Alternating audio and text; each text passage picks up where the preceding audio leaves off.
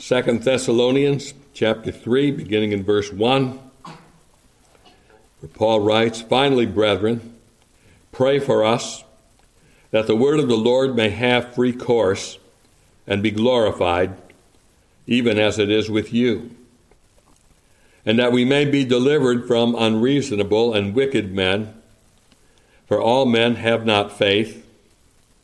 But the Lord is faithful, who shall establish you and keep you from evil. And we have confidence in the Lord touching you, that ye both do and will do the things which we command you. And the Lord direct your hearts into the love of God and into the patient waiting for Christ. Now we command you, brethren, in the name of our Lord Jesus Christ, that you withdraw yourselves from every brother that walketh disorderly, and not after the tradition which he received of us. For yourselves know how ye ought to follow us, for we behaved not ourselves disorderly among you, neither did we eat any man's bread for naught, but wrought with labor and travailed night and day, that we might not be chargeable to any of you.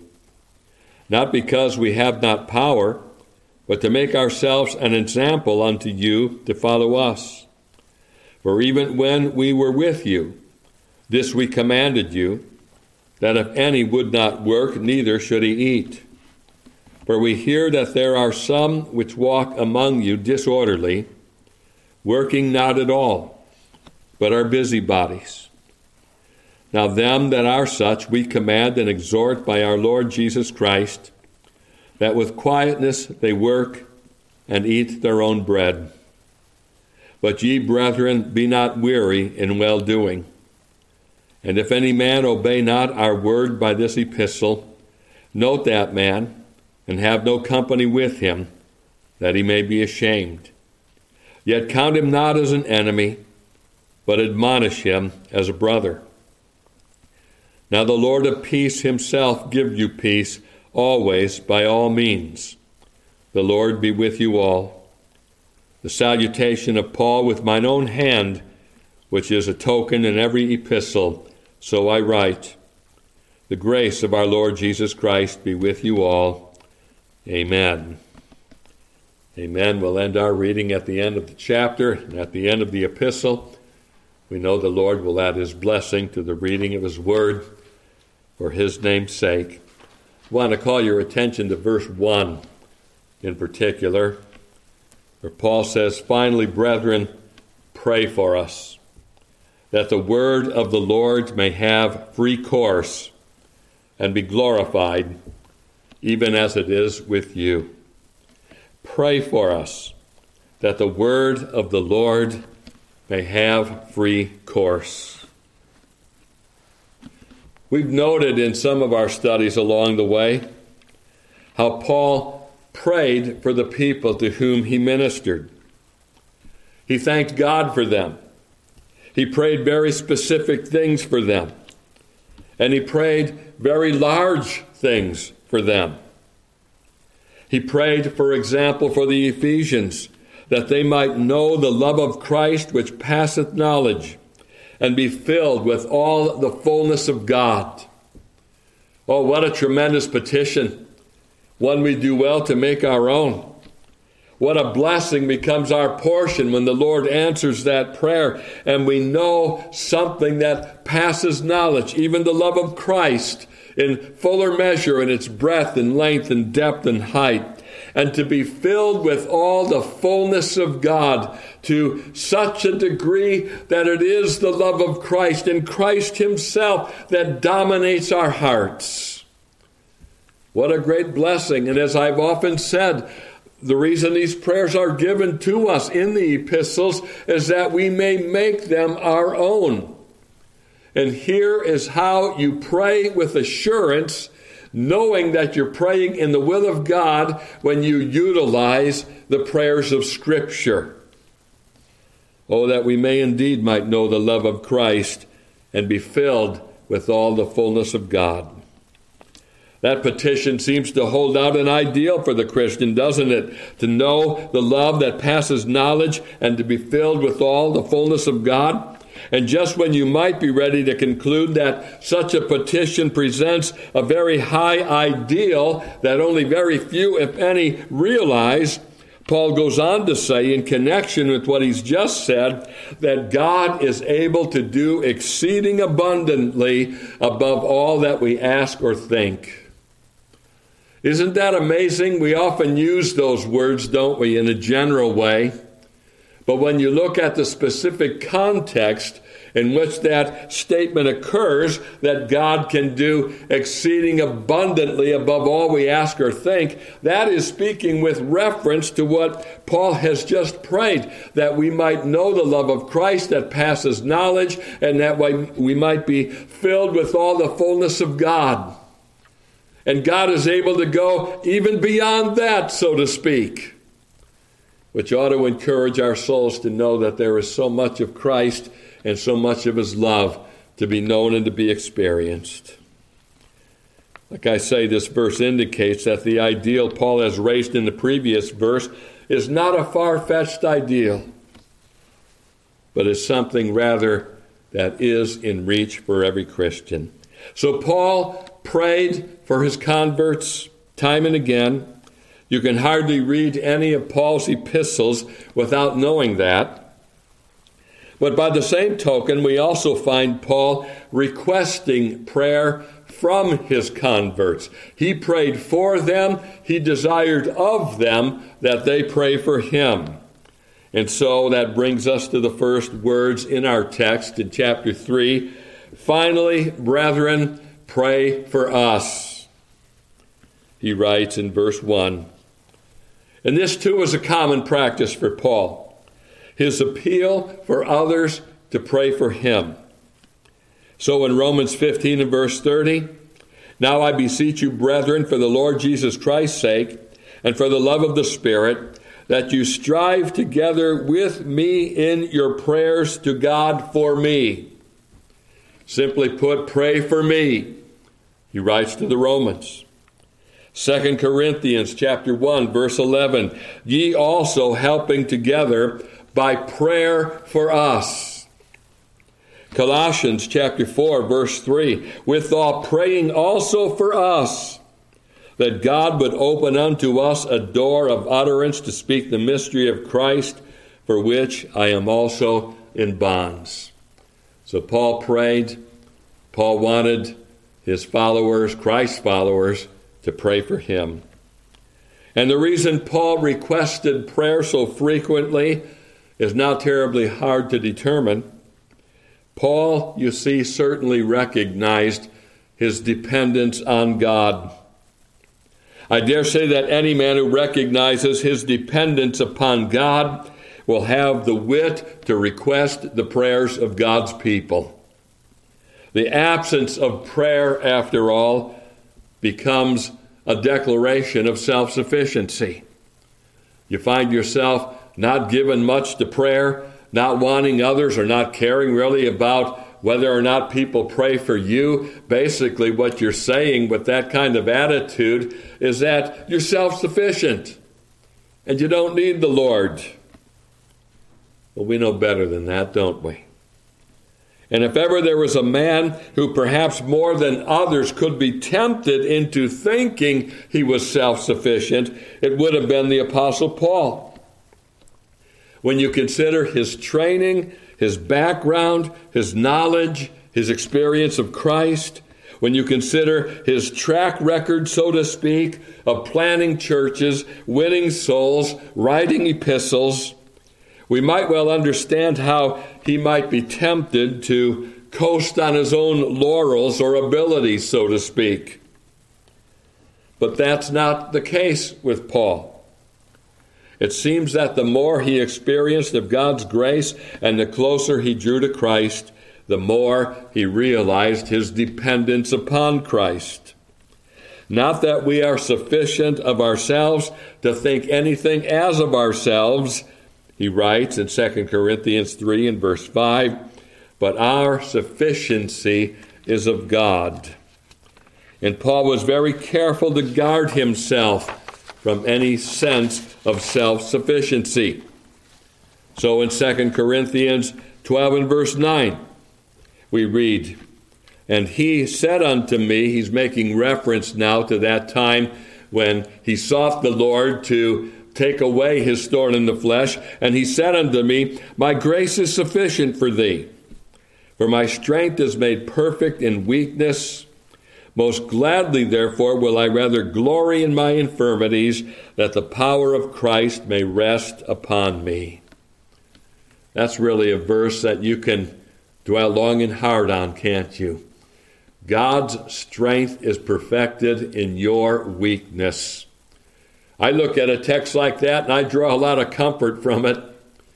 Oh Lord, I feel myself to be very weak, and I am grateful, Lord, that this becomes my greatest qualification for your power. Grant it to me, Lord, and help me to know how weak I really am, so that I may be sure to glory in thee and not to glory in myself at all. You see the care that Paul took in order to ensure that he might know God's power. He gloried in infirmities rather than in self-sufficiency. He understood most clearly that the thing that could and would get in the way of God's power would be pride. Pride is the thing, that shuts off the flow of grace, so to speak. So he must ever endeavor to maintain that sense of dependence upon God, and by seeing his own weaknesses rather than glorying in what he might take to be his strengths, he went a long way to ensure that he would continue to know the power of God's grace. Where dependency is sensed, then, the people of God will pray, and they'll covet the prayers of others. Nothing in the Christian life is automatic. Nothing in the ministry of the church is automatic. I think there are some churches that appear to think otherwise, and indeed one of the churches, at least one, possibly others, of the 7 churches in the book of Revelation, that's one of the things they're more or less criticized for. Oh, the machinery is functioning the way it should. Everything is operating on schedule. Everything seems to be moving the way it should. And yet, they had lost their first love, and so needed to be dealt with. Oftentimes, there are those that equate the principles of God's Word to mathematical equations. And they treat the Christian life as if all you have to do is plug the right things into the right places and all will go well, the same way a refrigerator runs when you plug it into the wall. They fail to realize that the means of grace must be made effectual. And the way the means of grace becomes effectual is an answer to the prayers of God's people. That is, perhaps the major reason why we meet in the middle of the week to seek the Lord. Along comes Wednesday. You can begin at that point to anticipate the Lord's Day coming. The weekend will be here soon. We'll be in the Lord's house soon. That's a good time to begin thinking and praying. Lord, make the means of grace effectual. Give the preacher the messages you want him to preach. Give me the grace to hear. Help me to have that hearing of faith. Save us from merely going through empty external motions when we meet in your name, Lord, and energize the means of grace by thy Spirit. Obviously, we do need to preach the word, and we need to strive to live by the word, but the point I'm emphasizing now is that we must keep the preaching of the word and living by the word immersed in prayer. Otherwise, we won't advance in our lives as Christians. We won't advance as families. We won't advance as a church. We will instead go through the motions and become all the more vulnerable to setbacks and catastrophe and sin. Paul realized that every facet of his ministry then had to be immersed in prayer. And so we find him requesting prayer in chapter 3, verse 1. And note the very specific thing now for which he requests prayer, that the word of the Lord may have free course and be glorified. I'd like to focus on that petition for a couple of moments this afternoon in order that we might see fit to make that petition our own, as it applies to our own lives, as it applies to our families, as it applies to our church. We must pray that the word of the Lord will have free course. We'll consider with me then, first of all, the need for this petition. In verse 2, Paul makes known the force that could keep the word from having free course. Notice what he says, verse 2, and that we may be delivered from unreasonable and wicked men, for all men have not faith. There were those that were opposed to the word. There were those that deliberately tried to get in the way of the word. There were and there are those that have no faith in the word. We know from the book of Acts that when the word of God was preached, it would create one of two effects. It would bring souls to salvation, or it would stir up opposition. Those who were stirred up against it would do all in their power to keep it from having free course in the hearts of others. We see Elymas the sorcerer in Acts chapter 13 and verse 8, withstanding the word in an attempt to keep it from Sergius Paulus. We know, of course, that behind this opposition to the word of the Lord, there are spiritual forces at work. 2 Corinthians 4 in verse 4, in whom the God of this world hath blinded the minds of them which believe not, lest the light of the glorious gospel of Christ, who is the image of God, should shine unto them. Here is an example then of the free course of the word being blocked. The God of this world, the devil himself, working through Elymas the sorcerer, deliberately trying to get in the way of the word of God. Such activity, is in keeping with the teaching of Christ in the parables. He tells us in Matthew 13 and verse 19, when anyone heareth the word of the kingdom and understandeth it not, then cometh the wicked one and catcheth away that which was sown in his heart. This is why I say that the benefits to reading and preaching the word of the Lord are not automatic. The word of God is the focal point for spiritual conflict. And the devil's work is made easier if he can get the people of God to treat the Bible as if it were nothing more than a theology textbook or a code of conduct manual. So long as it's viewed this way, the devil will have succeeded in blocking it from having free course. It may gain free course into a man's mind if that man is treating it like a textbook, but it will never gain free course into his heart.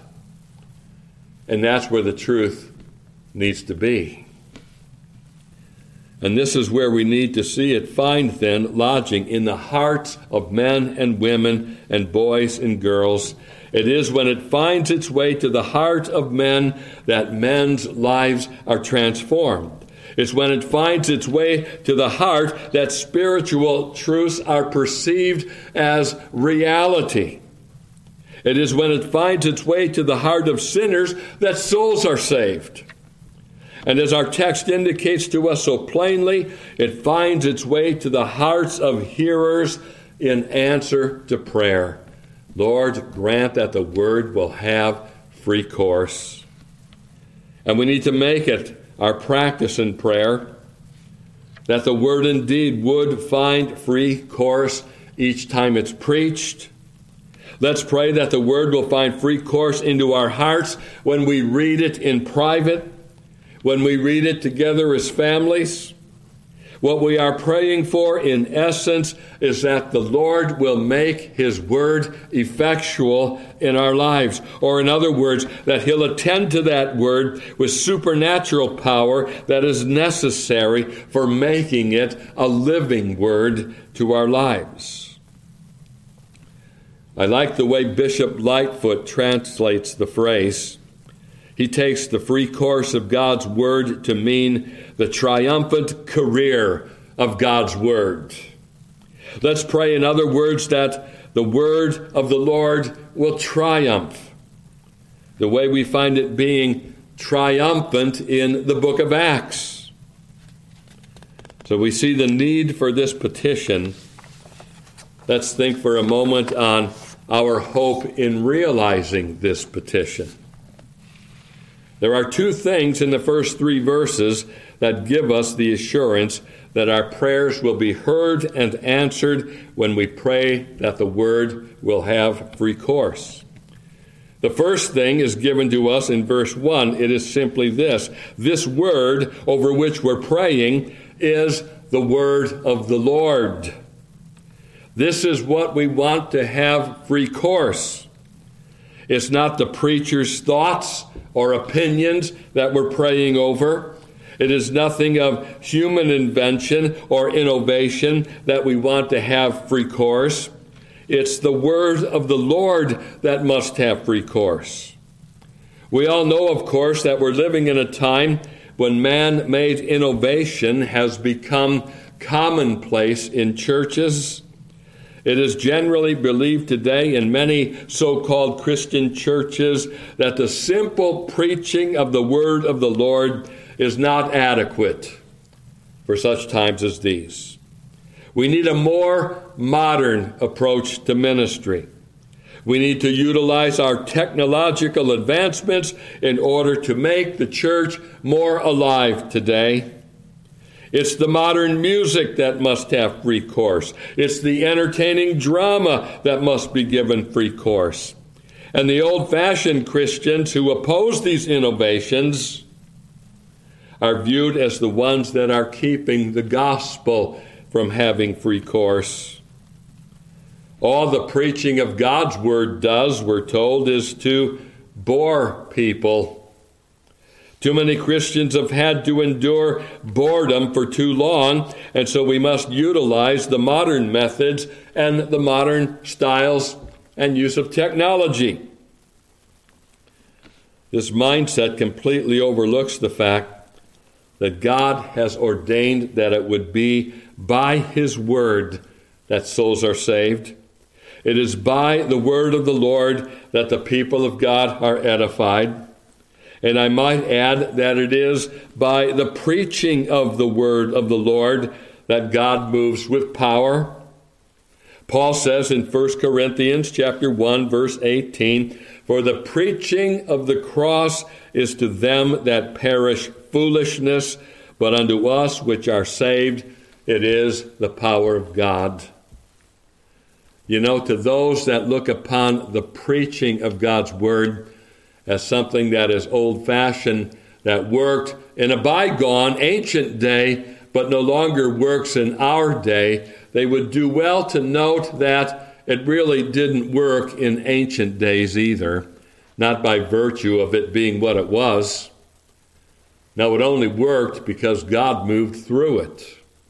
It didn't work because it was in and of itself something that automatically happened. And if that power has been missing, the cause must be traced to the prayerlessness of God's people, not to anything lacking in the word itself. Our hope can be a sure hope that the word will find free course in the hearts of those who expose themselves to it, because the word is quick and powerful and sharper than any two-edged sword. Our hope is further strengthened when we read in verse 3, "But the Lord is faithful, who shall establish you and keep you from evil." Because it is the word of the Lord, and because God is faithful to his word, we can pray with expectant hearts that the word will have free course in our hearts when it's read and when it's preached. And so we must pray for the word to have free course. We need this petition to be answered. We can expect this petition to be answered. I want to consider finally what happens when this petition is answered. When we understand what happens when this petition is answered, we'll understand why we must make this our petition. So consider with me finally and briefly the answer to the petition. Part of the answer is contained in the verse we read a moment ago, verse 3. But the Lord is faithful, who shall establish you and keep you from evil. When the word of the Lord has free course to our hearts and triumphs there, we gain stability in our lives. Our anchor holds because Christ is perceived as being the true and living God. The gospel is perceived as being the true message of salvation. We're delivered from evil because we learn to have a dread for sin. We become aware that sin is an offense to the true and living God. It is only when God is viewed as some abstract concept that the people of God can drift into sin so thoughtlessly. When the word has free course, however, the reality of the glory of God is perceived in the heart, and that glory becomes a restraint against sin. When the word has free course, therefore, we are established and kept pure. But note what else we gain in answer to this petition in verse 5. The Lord direct your hearts into the love of God. Oh my, how we need that, don't we? And that is the design of the word, to direct our hearts into the love of God. How does the Lord do that? How does he direct our hearts into his love? He does so by impressing upon our hearts the love of Christ that's revealed in his word, in the gospel. The word of the Lord finds free course into our hearts, and Christ's love becomes a felt reality, not merely an empty dogma. And so I trust this afternoon that you'll sense the need for praying that the word will have free course. This is why you should pray before you read the word. This is why you should pray before you go to church. This is why you should pray for the preacher in the middle of the week. Oh, Lord, grant that the word will have free course. I trust that you'll have the confidence to pray for that very thing, and I trust that you'll come to appreciate the great benefit to praying that the word of the Lord will have free course. Paul saw how much hinged on the Lord answering such a prayer. The good of God's people, their protection and blessing and edification and usefulness to Christ's service, all depended on the word having free course. Our dread of sin, our sense of Christ's love, the salvation of sinners, our sanctification, our unity, our fruitfulness, our steadfastness in the faith, these things all follow where the word of the Lord has free course. Let's make this petition our petition then, and let's pray with expectant hearts that the Lord will answer and manifest himself to our hearts through his word.